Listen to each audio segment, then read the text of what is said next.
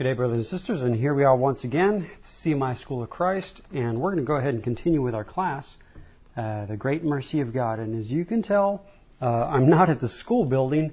We're currently getting ready for our conference, our summer conference, our June conference. And let me just see if I've got the dates on that, or I can give them to you. Yeah, our June summer conference, which will be from June the 22nd, Monday the 22nd, through Friday the 26th.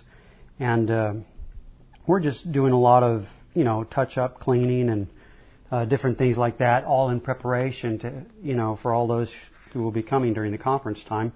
And I did my Berea class yesterday, and there was a lot going on, and I have allergies to dust, so that's one of the reasons why I'm over here. And also, you may have noticed we didn't have our Wednesday night Bible class, and that was why, because we were kind of working through, on into the evening during the time of the class. We were still working and doing things.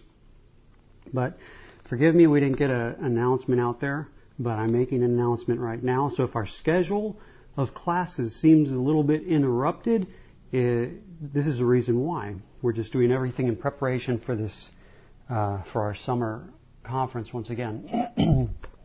And if you need any information on that, you can find it on our website. I think it's under,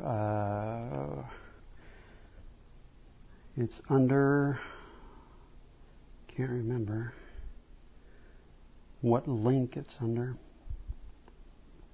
I'll give it to you real quick here. Yeah, under fellowship information on our homepage. If you go and scroll down to where it says fellowship information, and then you just click upcoming conferences, and it'll show you CMI 2015 Summer Bible Conference. All the information right there. There's a flyer, and it gives you lodging information and additional lodging information. And if you need more information, you can email us as well. But anyway, that's how you get to that. But we are, as I stated it, as I mentioned, we are preparing for that conference. We believe it's just going to be a really good time in the Lord, a real precious time.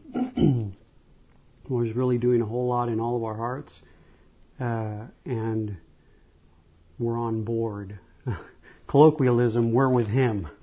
Basically, we're with whatever He wants to do. And it's always the same. What He wants to do is bring the heart unto the person of His Son. And that's, even with the theme of our class here, the great mercy of God, it is in God's mercy that He prepares the ground of our heart. And we're going to actually be looking at that in one of our reference verses during the class. But it's in His mercy and in His truth that He prepares the ground of our heart for His face. And everything is working unto that end, unto that sure expectation. A sure expectation. The Lord doesn't present to man, the Lord doesn't present to the soul a false expectation, a false hope. No, He presents a sure hope, a sure expectation. And what I mean by sure expectation is, how shall I put it? It's everything on this earth is really uncertain. Everything in regard to man is so uncertain. Even in examples I may give, are so uncertain, but I'll just give an example.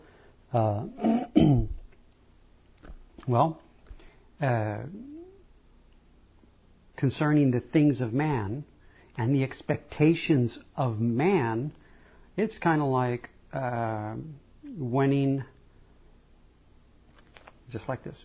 It's like getting the winning ticket for the McDonald's Monopoly game piece. You know, you get the winning ticket.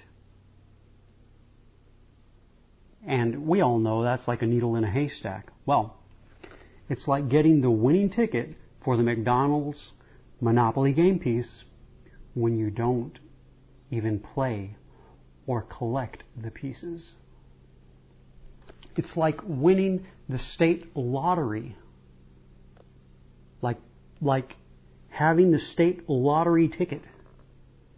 Winning the state lottery when you don't even play the lottery.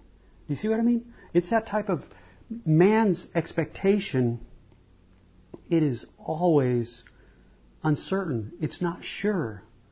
But the expectation of the Lord is sure. It is sure because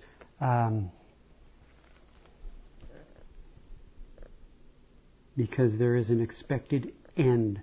And as we've been seeing with Abram, and we touched on it a lot during our last class, but as we were seeing with Abram, is basically this. Abram lived in the divine expectation. He lived by faith. He walked by faith. He lived from one appearing to the Lord to the next appearing of the Lord. To the next appearing of the Lord. And that's what the expectation of his heart was. From appearing to appearing to appearing. His expectation was beholding the Lord. A sure expectation. And I love that. I love that. Not only does, and we'll see it right here in our passage, but not only does Abram have that expectation in his heart, that very expectation of God, that very divine, eternal expectation is also realized in his heart. And see, that's the thing. That is the sure expectation of God. The sure expectation of God. That is actually the purpose for which God calls the soul in the first place. And we've seen it with the example of Abraham. God called our father Abraham. Acts chapter 7 verses 1 through 3 through 4, somewhere in there. Called our father Abraham.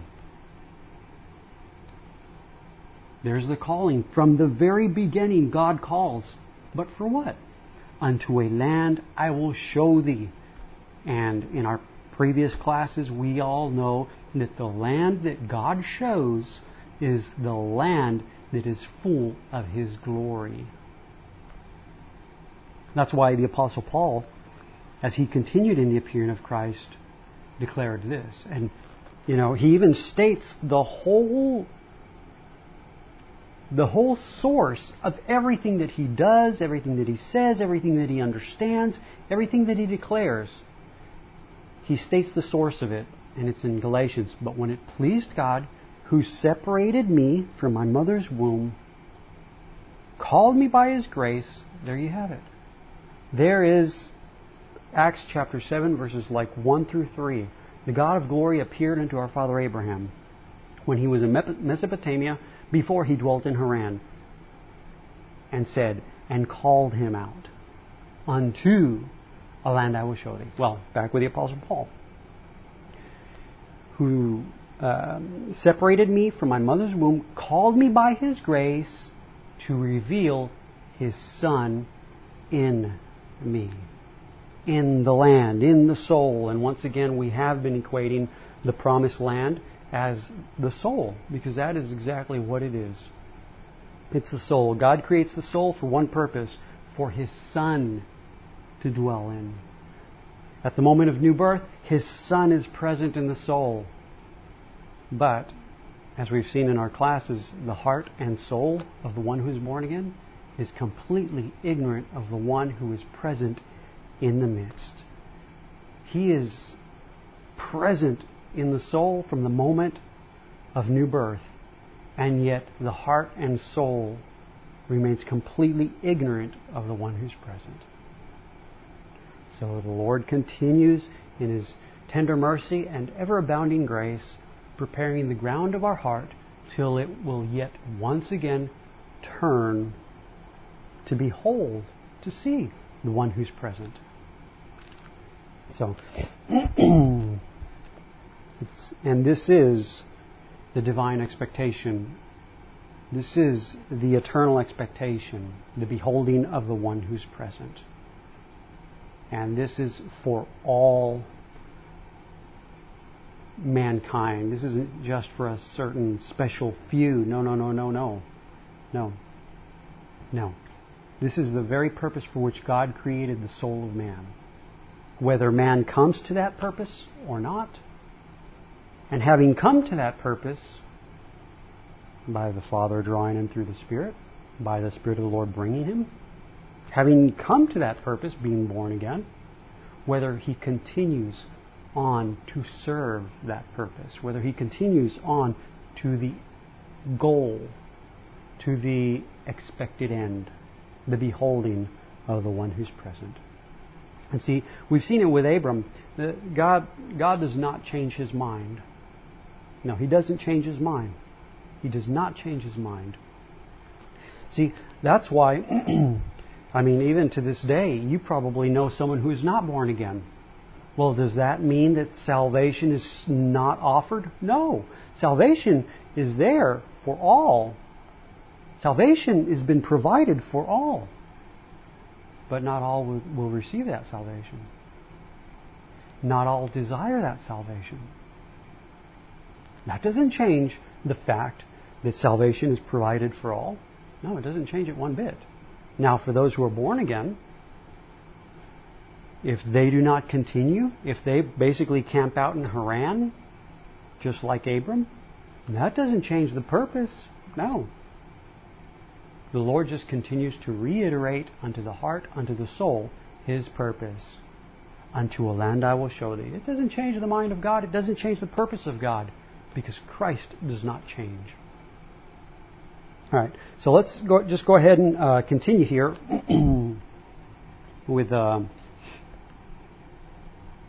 class. And what I wanted to do during this class was just kind of look at John chapter 8, verses 51 through 59. But I want to go ahead and just read the preceding verses, and I believe we've covered these in a previous class, probably last class. Forgive me. I kind of get mixed up with the classes here. But I want us to look at just the preceding verses, just to kind of lay the whole foundation for this class. Just bring out some things that'll make this passage that we're going to look at mean so much more. All right, let's look at John chapter 8, verse. We'll go ahead and start with verse 30. Now, the passage that we're going to be looking at is verse 51 through 59, especially verse 56. But let's just go ahead and start with verse 30, and we'll read verse 30 through 32. All right. As Jesus spake these words, many believed on him, and I'm reading out of the King James Bible. It's actually a parallel Bible, I guess you call it. It's Spanish and English because I use this for my Spanish classes too. Oh, and just by the way, sorry, a short little announcement since I mentioned Spanish. I just want to, and I'll probably do this in my Spanish classes and in other classes. Forgive me, I didn't mention it at the beginning. We're getting ready to also in preparations for our Mexico Bible Conference this July. It's their 50th year anniversary for the school. And I just want to say thank you to all those who have responded already. I shot out some emails to everyone in my contact list, just seeing who would like to help purchase some concordance, Spanish Strong's Concordances. And basically the thought is, what's on my heart is to be able to have something to provide to pastors who would come during that time of celebration that currently do not have such a tool to utilize. So I wanted something there, and I just sent out an email, and I'm very thankful for those of you who've responded. I could start rattling off names, but I won't. That way no one will feel bad if I didn't mention your name. But I'm so thankful for the ones who have responded and have said, yes, I'll help out by purchasing one or X amount, or by donating such X amount, just for that purpose. So thank you for that. All right. Let's see. Verse 30 of John chapter 8. As Jesus spake these words, many believed on him. Okay? These are the ones who believed on him. Now they're Jews, but they believed on him. You could very well say, these are believers. All right? Going on. As he spake these words, many believed on him. And then, verse 31, then said Jesus to those Jews which believed on him. You see, these were not the ones who were at this moment rejecting him. No, they were believing on him by his very words. Believing on him. But I want to just bring that out because it's going to make a whole lot of things just blossom in our passage here. All right. Then Jesus said to those Jews which believed on him, if you continue in my word, then are you my disciples indeed. If you continue in my word, then. And see, that's the whole key, is continuing. And as I stated, it's not good enough to not be born again. No, I can't say it that way. You must be born again. God created the soul for one purpose. And to come to that purpose, you must be born again. All right? Having been born again, it's not good enough just to be born again. You must come to that purpose for which God created the soul, the appearing of Christ in it. You must continue. And that's why the Lord even told Abram, okay, now arise, Abram, and walk through the land. Motion, progress, continue. And forgive me, I don't mean progress like you're progressing and gaining more. No. I mean it as in motion. You're going forward. You're going unto the prize, even as Paul stated it. You're laying hold of the prize. You're setting your eyes upon the ark that is before you and going after it. You see what I mean? There's the divine expectation. And let's see where we were at. Yeah. And Abram walked in the appearing of the Lord. He continued in the appearing of the Lord, because during this time in Genesis 15, where we've been, during this time, this is the third time the Lord appears in the land, and just the times that I've marked down. Okay? But it's the third time the Lord appears in the land. So Abraham is continuing in purpose. He's continuing to serve the purpose of the Lord in his generation, and he's continuing in the will of God. Okay, so back to John chapter 8. Then said Jesus to those Jews which believed on him, if you continue in my word, then are you my disciples indeed, and you shall know the truth, and the truth shall make you free. Basically saying, and you shall know me. If you continue, you shall know me. And you can plainly see it. Jesus says, I am your freedom.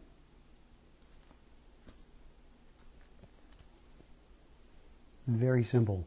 And I don't mean simple like it's very easy. No. It's very simple. We looked at it in previous classes. Very singular. Not complex. Not multitudes. Not many. But one. Very simple. Christ, the Son of God. That's it. All right. And I know that many of you will agree with me. Even the Jews, just to whatever degree, agreed just with that they were expecting a Messiah. They were waiting for the Messiah to come. Unfortunately, they rejected him. All right, so that's through verse 32. But this Jesus was speaking to those Jews who believed on him. Excuse me. All right, now verse 39. They answered and said unto him, Abraham is our father. Jesus said unto them, if you were Abraham's children, you would do the works of Abraham. And I think that's what we covered our last class, the works of Abraham. You would do the works of Abraham. And we know that Abraham lived in expectation of the appearing of the Lord. And I think I read it in one of the Spanish translations where he basically says, what good is your blessing? What good are your gifts apart from the Son? To Abraham, everything that God could give him, everything that God could present to him, meant nothing to him apart from Christ. Christ, the Son of the living God, meant everything to this man. And brother and sister, if we continue by the tender mercy and ever-abounding grace of God, if we continue, Christ, the Son of the living God, will mean just as much unto us. And everything else will mean nothing if it is apart from him. All right.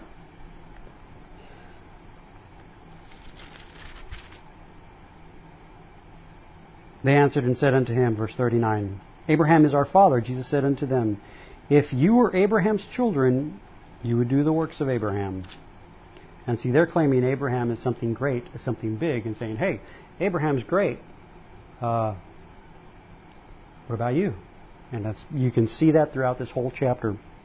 But let's just go ahead and start with verse 51 here, and I've got it printed out. I'll just read off my notes here. Verse 51 through 59. This is Jesus. Verily, verily, I say unto you, if a man keep my saying, he shall never see death. And I think we might have covered it in our last class. Why? Because he is beholding life in the face of Christ. If a man keep guard my saying, he shall never see death. Verse 52. Then said the Jews unto him, now we know that thou hast a devil. Abraham is dead, and the prophets, and thou sayest, if a man keep my saying, he shall never taste of death. Well, Jesus said, see death. Sorry, just a little different. Verse 53, art thou greater? Here we go. They hold Abraham in high esteem.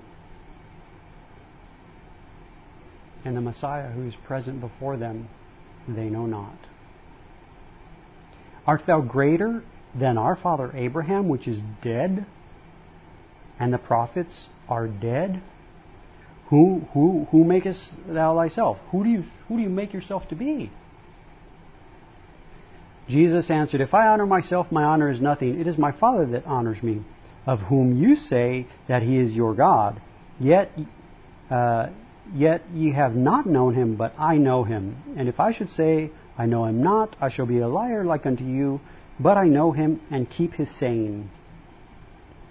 I know him and keep his saying.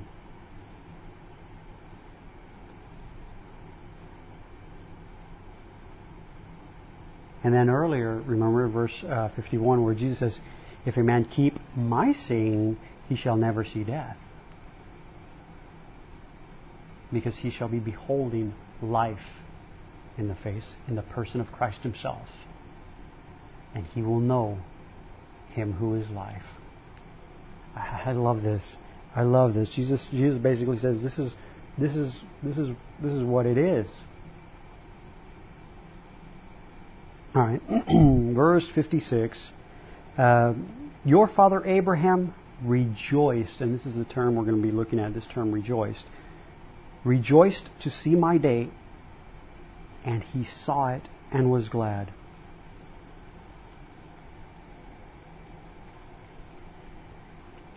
Then said the Jews unto him, thou art not yet 50 years old, and hast thou seen Abraham? See, they're still comparing Jesus to Abraham. They see Abraham as greater. Have you seen Abraham? And the whole issue is not about seeing Abraham, not about seeing the one who testified of the substance. Well, this is just a testimony. It's about seeing the substance, the Son of God Himself. It's about seeing Christ. They just don't know. And see, that's just like us. We have it all backwards. You know? Have you seen Abraham? Have you seen this type and shadow? Or have you seen this passage? We get so, just like these Jews, we get so caught up in the quote-unquote things of God that we're definitely not walking in the steps of our father Abraham. Because once again, remember, what will you, just Genesis chapter 15 verses like 1 through 6, he said, I think it's like verse 2, he says, what will you give me, seeing I go childless, seeing I go without a son? And in the different translations that we read, he basically says, your blessings mean nothing to me. Your gifts mean nothing to me apart from the Son. And we, like these Jews here, hast thou seen Abraham?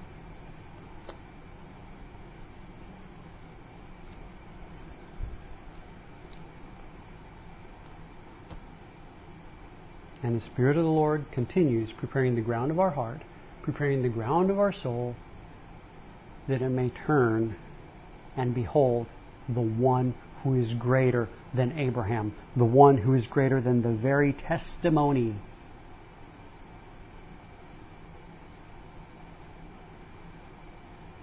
Because the one who is greater is Christ Himself, the substance of everything that the testimony declares. But only the Spirit of the Lord can bring us, and that's just reality. I mean, you can look at it this way. It is of God that you're born again, not of man, not of the will of man, not of the will of flesh, but of God. Man can't do this. And it is also of God that you know the one who's present. Because if God does not reveal the one who's present, you cannot know Him. Impossible. But what's impossible with man is possible with God. That's why we call it a miracle. All right. Going on. Sorry, I got off for a second. Hast thou seen Abraham? Verse 58, Jesus said unto them, verily, verily, I say unto you, before Abraham was, I am.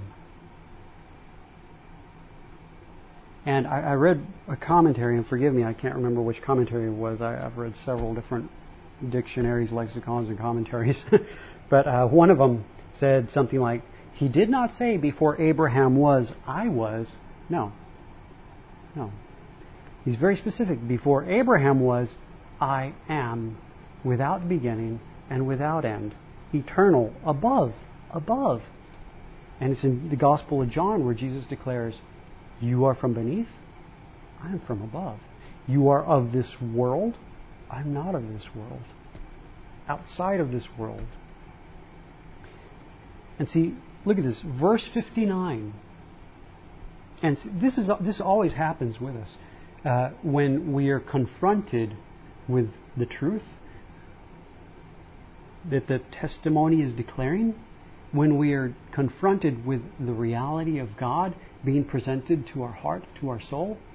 See, remember once again, verse 30 through 32, Jesus was speaking this to those Jews who believed on Him.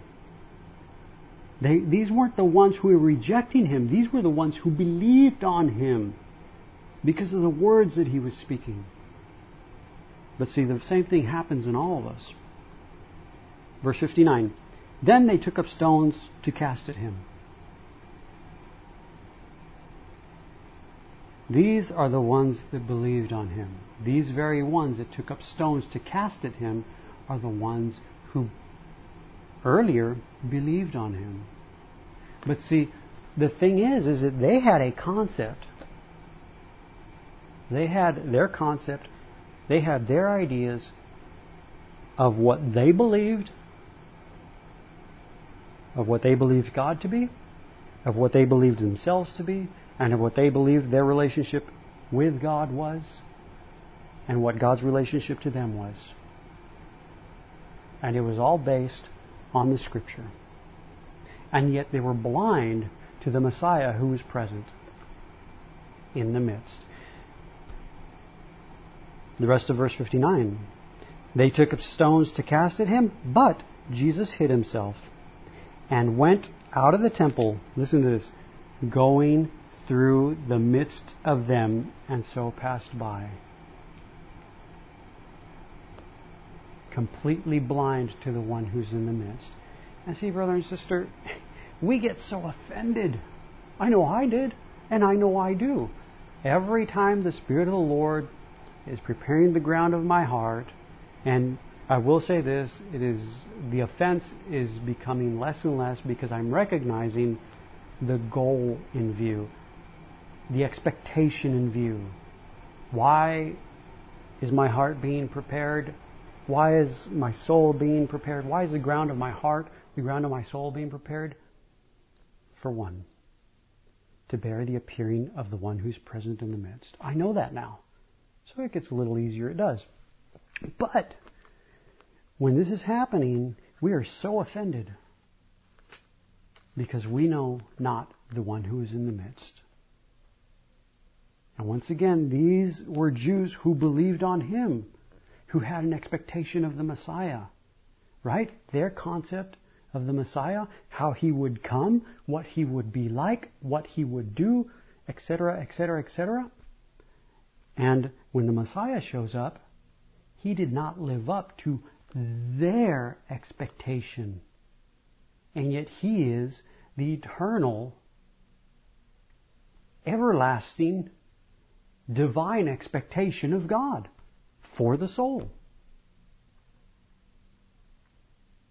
And it's the same with us. We're confronted with the truth. We're confronted with the reality of God. And we reject it. And we even want to pick up stones ourselves and cast at it. I mean, I say that jokingly, but it is true. It happens all on the inside. And as I stated, the Lord knows. There's nothing in him that we should desire him.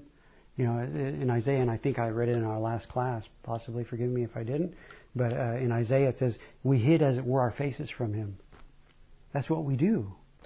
That's naturally what we do. Naturally we do not choose life.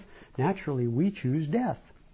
But the Spirit of the Lord continues faithful, preparing the ground of our heart, preparing the ground of our soul, that he may cause us to choose life.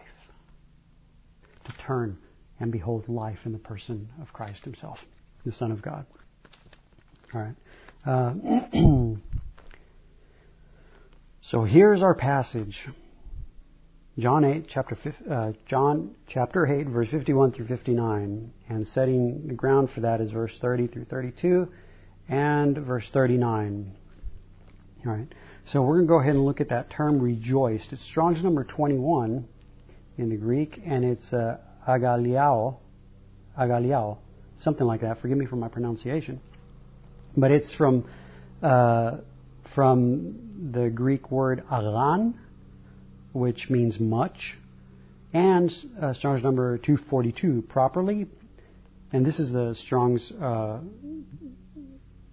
Greek dictionary. It says properly to jump for joy, that is exult, to jump for joy, leap for joy. And I think there's a verse that they quote later on here somewhere where Mary goes to meet Elizabeth, and Elizabeth says, the babe in me, John the Baptist, leaped for joy.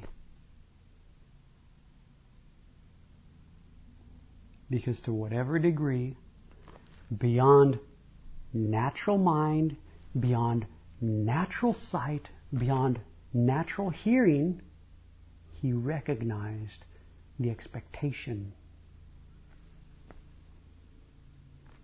of God, Christ himself. And so he leaps for joy.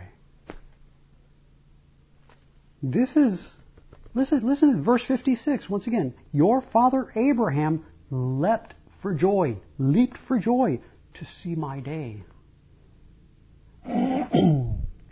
And he saw it and was glad. And see, that's the thing. We're always trying to put things off into the future. And, I've even read some commentators that say, yeah, he saw it in the future, someday, but he saw it by faith. He saw it because he believed the promises of God. No. Jesus puts that in the Scripture. God, by the Spirit of the Lord, makes sure this is written in the Scripture. Your father Abraham leapt for joy, jumped for joy. He exulted in the expectation, in the desire to see my day. He lived in that expectation. And once again, the day of the Lord is one day. And every time that the Spirit of the Lord prepares the ground of our heart, the ground of our soul, to turn to behold the one who's present in the midst, we behold the same day, because Christ Himself is the day. We behold the same one. Rejoiced to see my day. And I love this. And he saw it. Yes, I know in Hebrews it says, they saw from afar. It was from afar, from without. Well, yeah, they weren't born again. For us who are born again, Christ is not afar. He is nigh. He is on the inside. We're just ignorant of the one who's present in the soul from the moment of new birth. And the same expectation is to rule, is to govern, is to reign in our own heart and soul. Abraham rejoiced, leapt for joy in expectation to see my day, and he saw it.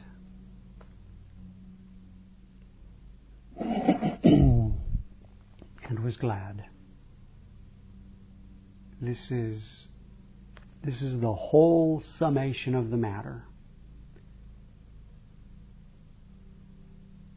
Forgive me, I've got the word asunto in my mind. The issue, that's what it is.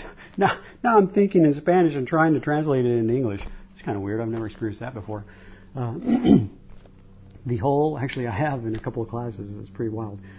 The whole issue of the matter is one of being an expectation of beholding the Lord.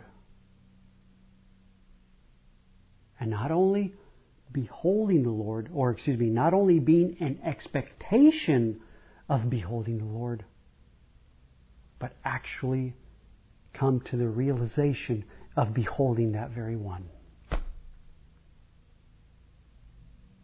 This is the purpose for which our souls were created. And I love that. Jesus said, He says it plainly. Your father Abraham rejoiced that he would see my day, to see my day. And he does not say, and he hoped that someday he would see. No. And he saw. But brothers and sisters, just like these Jews right here that believed, they don't see the one who's in the midst. It's as though Jesus hid Himself. Well, Christ, the Son of God, is hid to the natural eye, to the natural ear, to the natural senses, to the natural brain, to the natural mind. But we read it in Corinthians. What eye cannot nor can ever see, what ear cannot hear nor can ever hear, it has pleased God to reveal unto us by His Spirit. He reveals His Son. Remember, unto a land I will show thee. And what does God show when Abram finally comes to the end, to the goal, to the land? He shows Himself, the one who is in the land. And we know from our previous classes, the Lord didn't show Himself until Abram came to that end,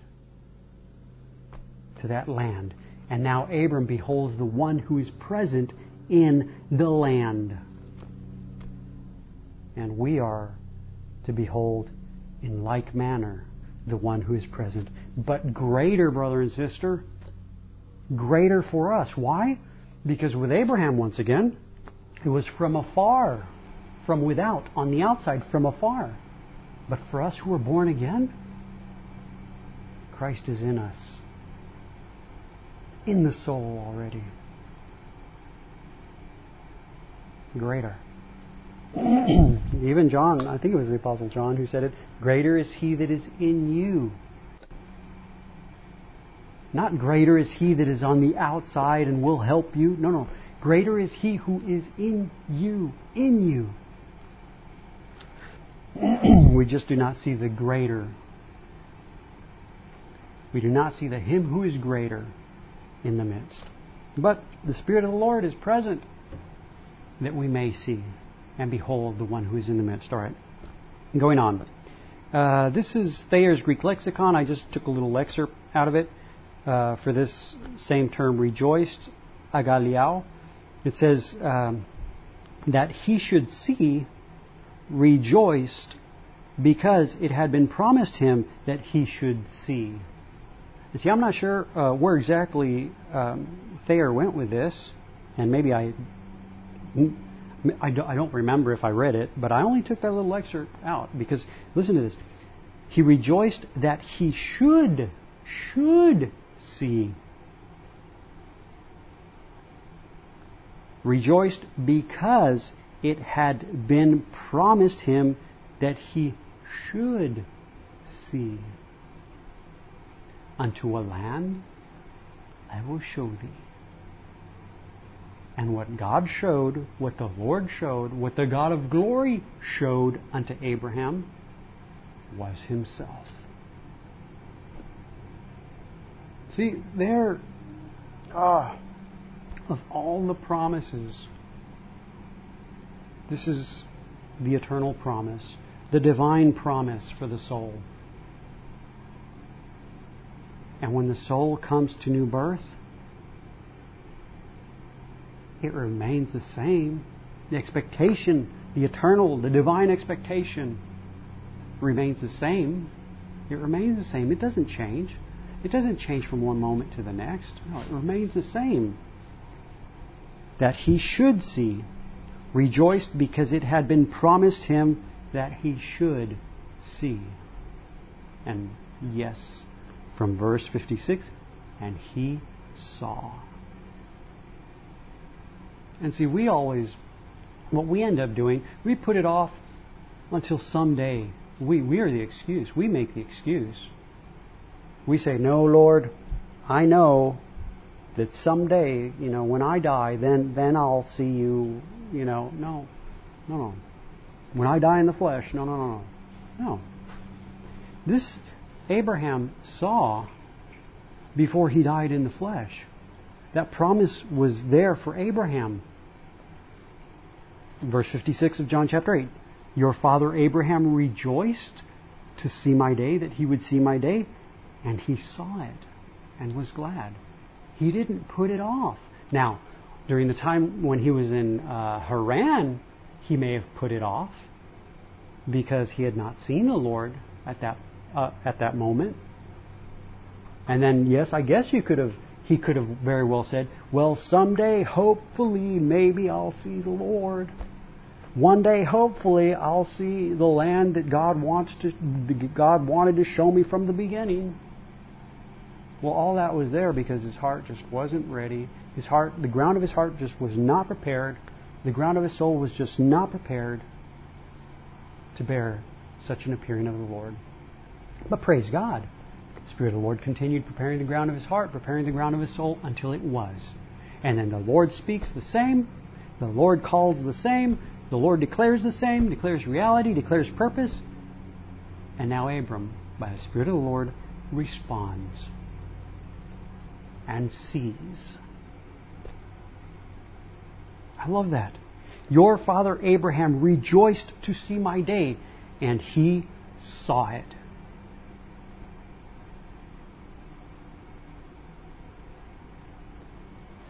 these Jews, looked up unto Abraham as someone who walked with God, a friend of God. They wanted to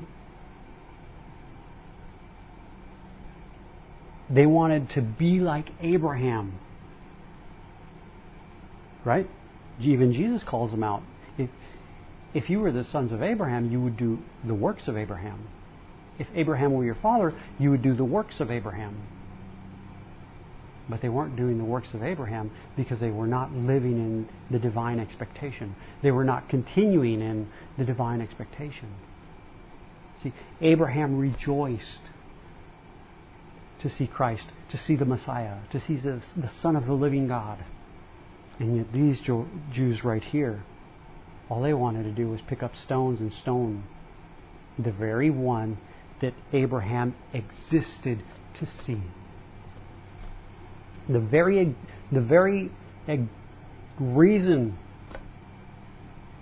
purpose for which Abraham existed, and the very love for which he existed, these Jews were completely contrary to Abraham. All right, just going on. This is the Louw-Nida Greek English lexicon of the New Testament. The same term, agaliao. Listen to what they have here.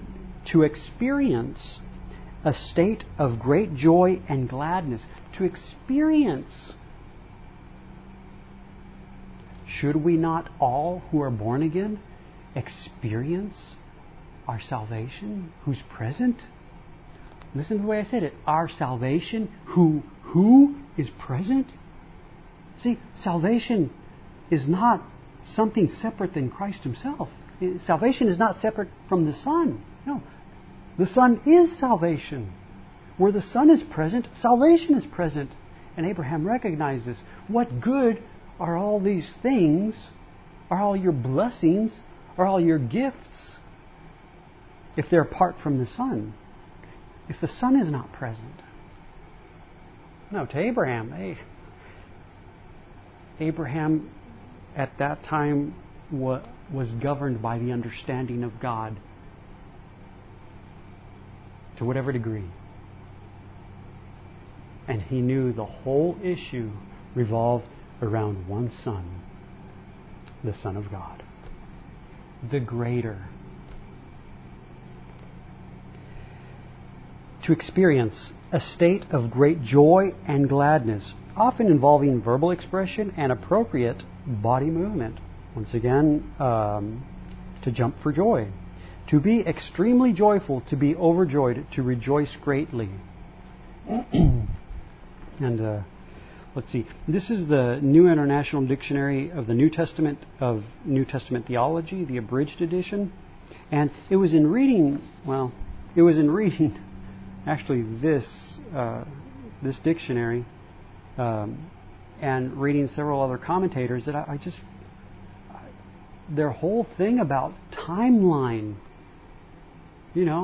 putting things on a timeline, on a time scale. But once again, God is not bound to time. He doesn't fit in our time scale. He is above. He's outside of time. He's not of this world of time. He's not bound by time. He's eternal. But I just saw a bunch of, commentators, how they're still so bound by time. And therefore they put off the divine expectation, the beholding of the one who's in the midst, till a future date. Maybe someday in the future, when it is not so. It is not so. I love this. And Jesus declares reality right in their midst. Your father Abraham rejoiced in expectation that he would see my day, and he saw it. And he saw again and again and again and again. Remember, it's all still the same. It's the same. It doesn't change. Once again, Acts chapter 26, verse 16, with James Murdoch's translation of the Sirk Pishido. Jesus speaking to Saul of Tarsus during the time when he appears, during his conversion, Jesus says this, I have appeared unto thee. I have. Not a message, not a doctrine, not a teaching, not a anything. I have appeared. I, the person, the God of glory, appeared unto our father Abraham.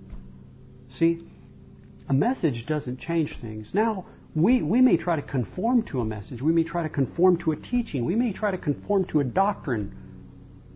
But if it's not on the inside, it just doesn't happen.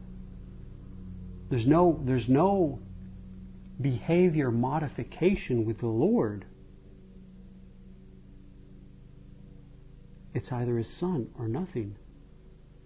So once again, Acts chapter 26, verse 16, James Murdoch's translation is Syriac Pishido. I have appeared unto thee. And because I have appeared unto thee, everything has changed. And so it does. And so it did with Saul during that time. To constitute thee a minister and a witness of this, thy seeing me, and of thy seeing me hereafter. And I love it. I mean, he declares the same thing that Jesus declared of Abraham right here. Paul, now a prisoner, he declares to King Agrippa, and King Agrippa, I was not disobedient unto the heavenly vision. No, I was not. But, it's not there, but it's inferred. But I continued obedient unto the heavenly vision. This thy seeing me, and thy seeing me hereafter. He continued in the appearing of the Lord. How do you think that the Apostle Paul declared all that he declared by the Spirit of God? Except he be beholding the very Christ, the Son of the living God.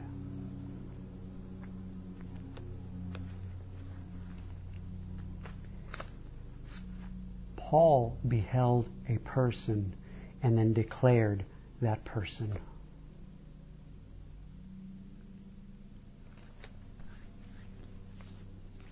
All right, going on. This was the New International Dictionary of the New Testament Theology, abridged edition. It says, in the Septuagint, agaliao and agaliasis indicate the festive joy that expresses itself publicly over God's acts of salvation in the past and present. And then it gives Psalm 32, verse 11, and I have verse 10 through 11, but I'm not going to read them because I know I'm already running out of time. The significance of these words soon extended beyond the sphere of public worship. Agaliao came to express both corporate and individual attitudes of thankful joy before God. It gives a bunch of other verses as well, but we're not going to read them. Not only for past experiences of God's salvation, but for His faithful dealings that are still future. And there you go, they start bringing in the future. Well, future is this. Thy seeing me, and thy seeing me from this moment onward. Not thy seeing me someday in the future. No. Remember, Abraham rejoiced to see my day, and he saw. Abraham rejoiced to see me, and he saw me. Remember, the whole issue with the Jews, are you greater than our father Abraham? Have you seen our father Abraham? The issue is not about seeing Abraham. The issue is about seeing Christ, the Son of the living God. That's the whole issue. And whether we are seeing Him now or not. Abraham rejoiced that he would see my day, and he saw. All right. Because they are insured by Yahweh. Okay. And then it has some more, and then it gives a couple of different verses, and we're definitely not going to look at this. We're not going to touch on. I've got Barnes Notes commentary, the Cambridge Bible for Schools and Colleges commentary, Baker's New Testament commentary. We're not going to be able to touch on any of this. But I want us to look at one thing because I'm pretty much running out of time. One of the verses that he mentioned, and I shared this. In fact, this was ended up being the whole theme of one of my Spanish classes. Actually, I'll just flip to it right here. The Berea class was Psalm 89, where in the Septuagint you find the same term in the Septuagint, which is the Greek Old Testament, the Old Testament written in Greek. But I want us to look at this. Psalm 89, and I want us to look at verses 1 through 4. I will sing of the mercies of the Lord forever. Do you see? I will sing of the mercies of the Lord forever. With my mouth will I make known thy faithfulness to all generations. For I have said, mercy shall be built up forever. Thy faithfulness shalt thou establish in the very heavens. I have made a covenant with my chosen. I have sworn unto David my servant. Thy seed will I establish forever and build up thy throne to all generations. The seed. Abraham, the whole issue with Abraham is a seed, is a son. With David, the whole issue with David, a seed, a son, a throne. All right. But it begins with mercies, the mercies of God. And it gets very specific here, just a little bit. I mean, he lays it out. I love that. Mercies and the faithfulness of God. Faithful to the Son, faithful to the seed. I just want to pick up real quick with verse 14. Verse 14 through 18. Justice and judgment are the habitation of thy throne. Mercy and truth shall go before thy face. The mercy of God and the truth of God shall go preparing the ground before thy face. To prepare the way before Him. To prepare the ground of the heart. To prepare the ground of the soul. For what? Thy face. The face of the Lord. The coming of the Lord. The appearing of the Lord. I love that. Do you see? In the psalmist right here, he just makes it real clear. He's going to paint the picture from beginning to end. He's just going to declare the end from the beginning. And that's what he does with verse 14. Justice and judgment are the habitation of thy throne. Mercy and truth shall go before thy face. He sets forth the expectation from the very beginning.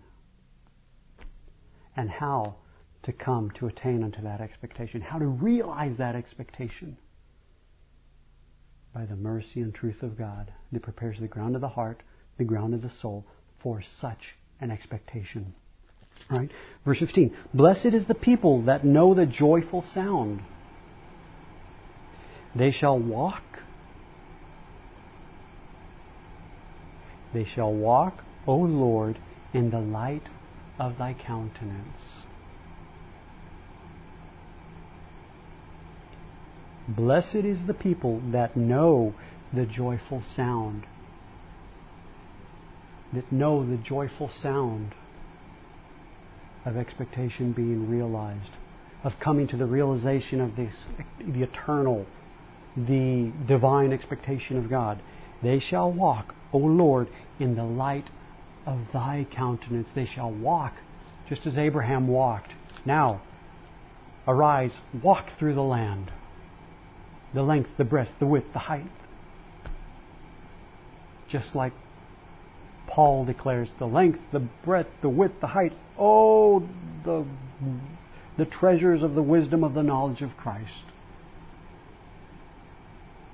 Of the one whom he is beholding.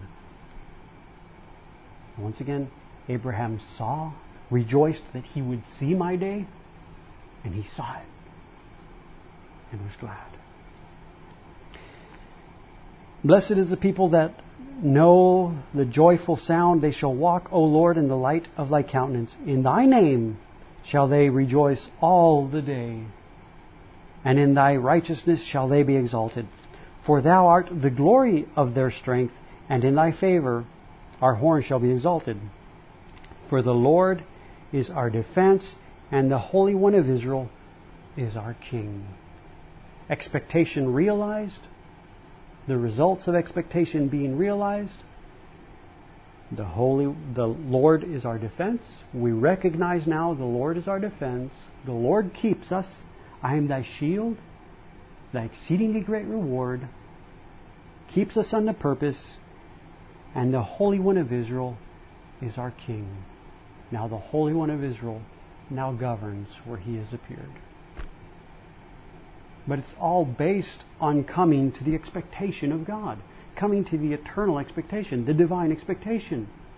The light of His countenance. And continuing, walking in the light of His countenance. It doesn't change, brother and sister. It doesn't change. It was declared, the purpose of God is declared from the very beginning, and it's declared throughout. That our hearts, that the ground of our hearts, the ground of our soul, would be prepared by the Spirit of the Lord, that it may turn to behold the Son of the living God. And it doesn't change. And I love this. Jesus doesn't put it off. Jesus doesn't say, well, Abraham, he hoped to see my day, and well, someday he just lived in that expectation. Well, he lived in the expectation, and he lived in the realization of that expectation. And Jesus declares it. Your father Abraham rejoiced to see my day, and he saw it and was glad. He lived in the expectation of beholding the face of the living God in Christ, the Son of the living God. And he saw. This is Abraham. Gosh, I could go on. I already know I've already gone past time. Maybe I might just touch on a couple of highlights. Here's Baker's New Testament commentary. It says, the way he translated that verse, it says, Abraham, your father, was extremely happy that he was to see my day.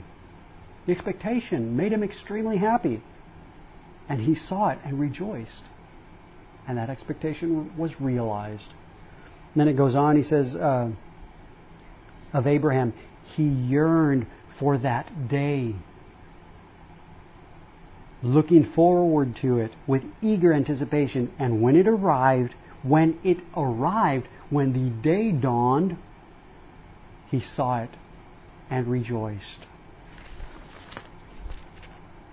Real quick, Barnes notes, and this is just for the verse, John 8:56. So was that other one?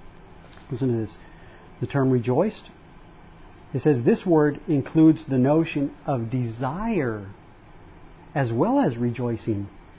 It denotes that act when compelled with strong desire for an object. We leap forward toward its attainment with joy. And it expresses the fact that this was an object that filled the heart of Abraham with joy, and that he earnestly desired to see it. You remember, as I stated at the very beginning of the class, you'll set the ark out before you when they were about to cross with Joshua and Israel, with the head and the body, with the sun coming into the land. And yet what governs the body at that time? You shall set the ark out before you, and when you see it, go for it. There was the expectation. I love that. It denotes that act, when compelled with strong desire for an object, we leap forward toward its attainment with joy. And it expresses the fact that this was an object that filled the heart of Abraham with joy, and that he earnestly desired to see it. And he saw it indeed. Again and again and again and again. Even the Apostle Paul, forgetting that which is behind, pressing on unto that which is before. the high calling of God, the eternal calling of God, the above invitation of God. Once again, in Christ Jesus.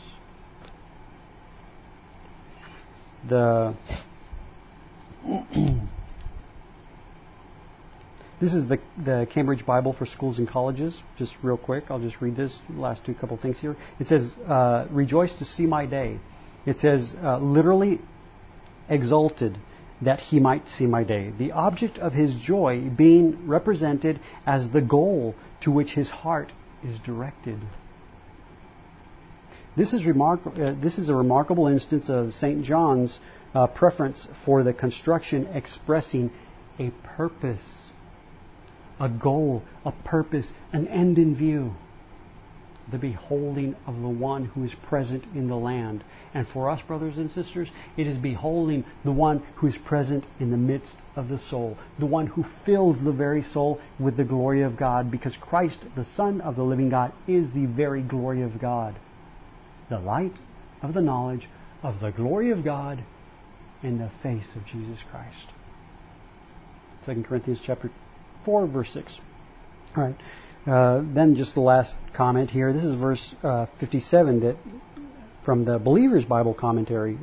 Verse 57 says, once again the Jews revealed their inability to understand divine truth. Jesus had said, Abraham rejoiced to see my day, but they answered as though he had said that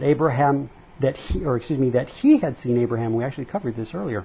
There is a great difference here. The Lord Jesus claimed for himself a position greater than Abraham. He was the object of Abraham's thoughts and hopes. And as I stated before, brother and sister, as we continue in the tender mercy and ever abounding grace of the Lord, of God himself, beholding the face of Christ himself will be as well unto us the object of our thoughts and hopes, the expectation that governs our heart, the expectation that fills our heart, that causes us to desire to lay hold of. Forgetting everything that's behind, all of our concepts, all of our thoughts, to just lay hold of. Go forward. So I'll go ahead and let you all go for this class. I know I've gone over on time. Forgive me for that. But this is the divine expectation. This is the divine expectation that governed the heart of Abraham. And he realized this expectation again and again and again and again. This expectation was realized in Abraham every time the Lord appeared. And this expectation is to be realized in every single born-again believer. Every time the Lord appears. Every time the Father reveals the Son who is in the midst. Every time the heart turns unto the Lord to behold Him who is present. Every time the Spirit of the Lord has prepared the ground of our heart, the ground of our soul, to bear a greater appearing of Christ, the Son of the living God, the one who is present. So, may the Spirit of the Lord continue preparing the ground of our heart, the ground of our soul, for such an expectation. And may we, by the mercy and truth of God, realize this expectation in the face of Jesus Christ. Amen? Amen. May it be said of us, just as Abraham, Jesus said of Abraham, your father Abraham rejoiced that he would see my day, and he saw it. May we see this very same one. Amen? Amen. Okay, I'll leave you for this class, or if not, we're going to go on and on and on and on. Because there is no end to the beholding of the one who is in the midst. And this, my brother and sister, is of God. Amen.